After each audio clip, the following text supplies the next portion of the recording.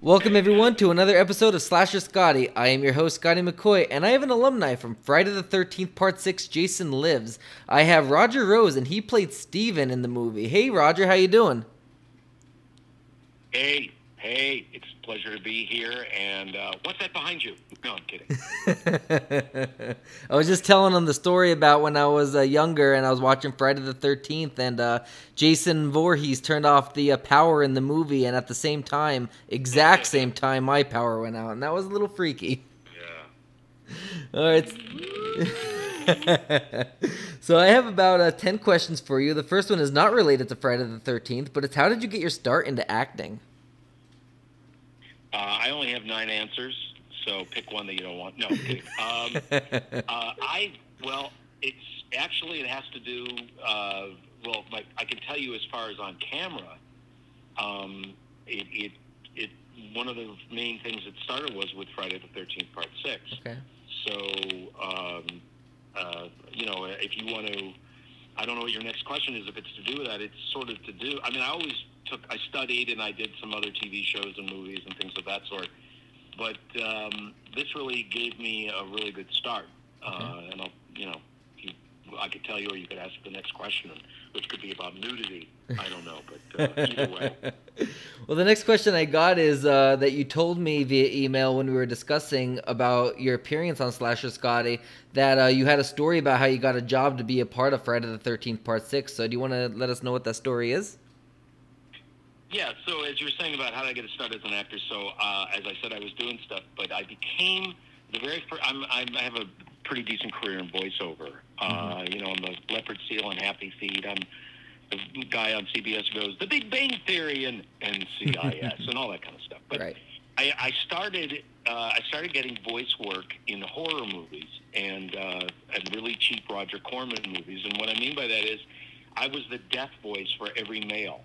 And a woman named Pat Music was the female voice. Her daughter is on Mae Whitman, if you know who Mae Whitman is. Anyway, so excuse me. So we were doing. One of our first gigs was Reanimator and Reanimator 2. Okay. I was every zombie, like, and then someone getting killed and hit and whatever. Right. And then I started getting Roger Corman films where I would have a shootout with all 5 of myself. So because they would buy films from around the world, and so nobody spoke English. So I would put in all the different voices. One of my favorites is Savage Island with Linda Blair, where the guy from Hogan's Heroes, not any of the big stars, but the boss, clink, Right. clink, that guy. It was him, and they would spend $10,000. They hired her and him. The beginning of the movie, he goes, "I killed your sister," and at the end of the movie, she kills him. And then the middle of the movie is some movie made in like Brazil or something, and I do all the guys going. Anyway, it's a long story to get to. So I get hired to do Friday the 16th, Part 6. It had already been shot. Right. And I get into the thing, and Tom McLaughlin, who's just a great guy. Have you had him on the show? Yes, I actually interviewed him last week, actually. Oh, he's just a wonderful guy. Yes. Very good sense of humor. So this is absolutely true. So I'm doing all the male deaths. I'm adding in extra noise. Like there's one where Jason squeezes the guy's head and his brain pops out. If I may, I'd like to do that for you right now. Yeah. Okay. This is Jason squeezing the guy's head and the brain pops out. I'm not Jason, I'm the guy. Thank you. Try the veal. Anyway. Nice. So, I try. So, I said to Tom as we're doing this, because he's directing me on all the different deaths, I said, boy, my dream is to be brutally murdered in a film. And, and I've done some films and TV and stuff. And we laughing and whatever. And, again, this is not a made-up story. So the phone rings for Tom. Tom gets it, talks to somebody for a minute, and hangs up the phone. And he looks up at me and he goes, I've always wanted to do this. Kid, I want you in my picture. And Paramount had called and they said that there weren't enough deaths in the movie, that they had not enough Jason killings. So they gave him enough money to go to Griffith Park in Los Angeles and shoot 2 more murders. Me and Cindy as the couple, and the drunk. Martin the caretaker. Was it Martin. Michael? No, you're right. You're right. Yep. Yeah.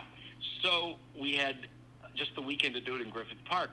So it was my biggest thrill because I got to be murdered by Jason in a movie, and That's awesome. that's how I got the role. And as a result of, there's more to this story which I can tell you, but as a result of that story, after doing it and everything, I then did. I had an audition for MTV VH1 as a VJ because this was shot in '86, right? Yes. And in '87, I had this audition, and they said, "Tell us about your craziest job and audition." And I told that, and they hired me, and I became a VJ on VH1 for almost 3 years. That's awesome. Because of that story. That is awesome. Isn't that wild? That is crazy. Yeah. So when you did the voiceovers, did you do them during post-production, or like were you on set for any of them scenes, or like how did all that go down? No, all stuff was post-production Okay. because the idea was they would have whoever was getting murdered, and then they would do like really loser screams or death noises, and so then they'd bring me in. So as I said, the movie was already in editing, but Tom had to go and shoot these 2 scenes. And we shot it in the park in the middle of the night, and we only had nighttime because they couldn't get a permit for daytime. Right. I'm sure everyone's told you that the script never says Friday the 13th. I'm sure they've told you what it says, right? Yes. I can't remember off the top of my head. Part 5 was. Aladdin Sin. That's it. Yes, that's it. Yeah, because they were afraid of being protested and things of that sort. Right. I could tell you about the death scene, but I will tell you one thing. I was lucky enough that what's his name, Hayne Cotter, is that right? That's his name. Kane Hodder, If I'm yeah. not mistaken? The guy, yeah. I think that was his last one that he played Jason. Am I right? I don't. No, I'm not Kane actually sure. started in part 7. It was C.J. Graham in part 6. Oh, see, that's why you know all this stuff. Well, whoever that guy was, because he didn't really talk much to us. Right. But I'll just tell you one thing. When they were killing us, the way we were killed is we were on people like to say I was on a motor scooter, but actually it was a moped. Okay. But the original way of killing us was we were going to be driving down on a moped. Jason was going to reach around with his machete, and then he was going to shish kebab us, and we were going to be hanging from the machete while the motor scooter drove away. That was the original way we were going to be killed. Okay. But a light fell in a tree and caused a fire in Griffith Park, and that took about 2 hours to get out, and right. Fire department and all that kind of stuff. So we were very short on time to do this special effect. So Tom said, let's just do it this way. So what he did is we were sitting on the thing, but Jason takes his machete and shish kebabs us. So the only way they could do this without any special effects was the camera was on one side of us, and then the other side where the camera couldn't see was we put our arms in a loop, right. Like where we had our hands on our hips and then Jason basically had to take a real machete and get it through that loop, like he's stabbing us. Wow. So plus, think about this: he's got a mask on with one eye. It's a real rusty machete, and if he misses and he has no depth perception, there's no acting here. He is literally shish kebabbing us. So when he does it, there's not a lot of acting going on. Both of us are going, no pressure, right? Little side note. No pressure at all. And they put all this, and they got, I guess, that's what happened after the movie got, unfortunately for me, the movie board felt that they finally came down on them for so much violence, and they had to cut it. But what was really cool is they filled my mouth and Cindy's mouth with fake blood, and then they put a big porcelain screen. I mean, a big see-through screen. Pardon me, that was my phone. A big screen where we spit blood into the camera, basically. Wow. Which was really cool, but That's they got awesome. away from that. That would have been great. But anyway, yeah. I was thrilled. I was so excited because I wasn't kidding. I mean, I told McGoughlin that this was one of my biggest dreams, and I Jason and the whole 9 yards. Right. It was so cool. Have you seen any of the Friday the 13th before this one? Oh yeah, Awesome. Yeah. I remember I was a kid when I saw the first one, and I absolutely and I will say that everyone says that the beginning of 6 is one of the better ones, and I would agree with that. Yeah. It's pretty good. Yeah. And yeah, go on. I'm sorry. No problem. What was Tom McLaughlin like as a director? Just funny and easygoing, and athleticism is not my strong suit. And so there's a scene where I have to run to get my girlfriend and get the sheriff, as it were, where I get to say that line. And I just, and I did not run like a guy was coming to kill me. I ran like a middle-class Jewish guy from Chicago. So that's what I ran like. That's who I am. That's funny. So he goes, no. You see, he's coming to kill you. You're racing through the forest. Okay, run, and I was like Kramer in Seinfeld. Yes. He kept having to cut. To running it, but this time you need to not look like the spaz you are, So, anyway, so he was a great director. He was fun, easygoing, made it painless, pardon the pun. And and I got to know him having done the deaths, and so he and I both were excited because it was a great opportunity for me, right? And it was a nice moment for him. Awesome. Oh, and can I tell you the other death, nothing worked that weekend on the special effects. Okay. The drunk, what was his name again? I'm sorry. Martin. I met him, but I don't remember. Martin. Yep. He gets a liquor bottle slammed into his throat. Right. And so the way they did that gag was they had like these little plastic tubes behind him with a machine that would shoot out blood. Right. That's what was supposed to happen. But it was freezing at night there, and nothing worked. And they had fake throat around him with a bottle spigot sticking out of it. Right. So they literally had to do it old school. Everything, and that's again why Tom is such a good director. He just said, let's just do it this way. So they literally had two crew guys at his feet. I mean, if you even notice that when the blood and everything, it's a tight shot. They had two guys sitting at his feet with two gigantic plastic tubes. They poured blood into it, and then they'd sit there going, and that didn't work for a long time. Because, you got two guys blowing on a tube trying to get blood to shoot out. So, right. It was all very old school. That's funny. Oh, my God. So what was it like working with C.J. Graham, who played Jason?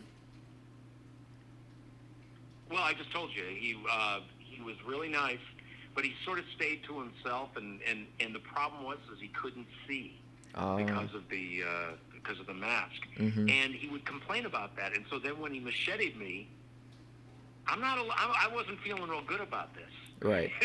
Right. So, but he did it. So thank goodness. That's good, right? He did it right, I mean. Yep. Yeah. So how long were you on set for while filming? It was really cool. He worked on his walk. He had that military walk. Right. And, everything was very specific, and there was basically Friday the 13th Wrangler. I don't remember what they called that person, but somebody who was very exact about everything Jason did, which I thought was very cool because it was already 6'1". Yeah, exactly. That's. I mean, you always want to get that character to kind of move the way that Jason would actually move, because it's not like it's a different character every time. It's a different actor, but it's always that you want that Jason. Might be the first time Jason was an undead, but you want to get that. That's what the fans really pick up on that. You know what? I'm thinking, because I remember it was Kane Hodder, because I'm thinking maybe, and I might be wrong. You'll have to ask Tom. Maybe he came in for that weekend shoot, and the other guy wasn't available. Because I really remember it was Kane Hodder. Really? So I'm thinking maybe because if I'm not mistaken, he told me he had military experience. I know he told me there was a guy before C.J. Graham who was Dan Bradley that did a lot the paintball scene. He might have done your scene as well. I don't remember if he mentioned that or not. I know he said. Remember that, but I will tell you that the guy did tell me he had military experience, and they were very. When you do a commercial like for McDonald's, as an example, there is a McDonald's Wrangler, and that guy has a little McDonald's pinky ring. Okay. And he literally sits there and tells you how to hold the sandwich with the right fingers in the right place. The ketchup has to be coming out in a certain way, and it was the same thing with the Friday the 13th guy. Okay. The ketchup had to be in the right place. Yeah. So how long were you on set for while filming Friday the 13th Part 6? Just a weekend, as I said. It was just that weekend in Hollywood because it was added on. Right. So I was very, very lucky on that. I was really happy about that.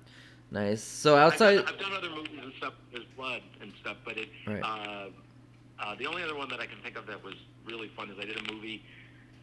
God, I can't remember. Dead On, I think. I don't remember. Anyway, I get punched in the face by Matt McCall, the guy who was in Hand That Rocks the Cradle. Okay. And he missed and actually hit me in the nose. Ooh. Blood is just pouring out. Ooh. And the whole place is freaking, and I'm loving it. I'm going, oh, so cool. Right. Oh my But God. that was real fun. Anyway. Yeah.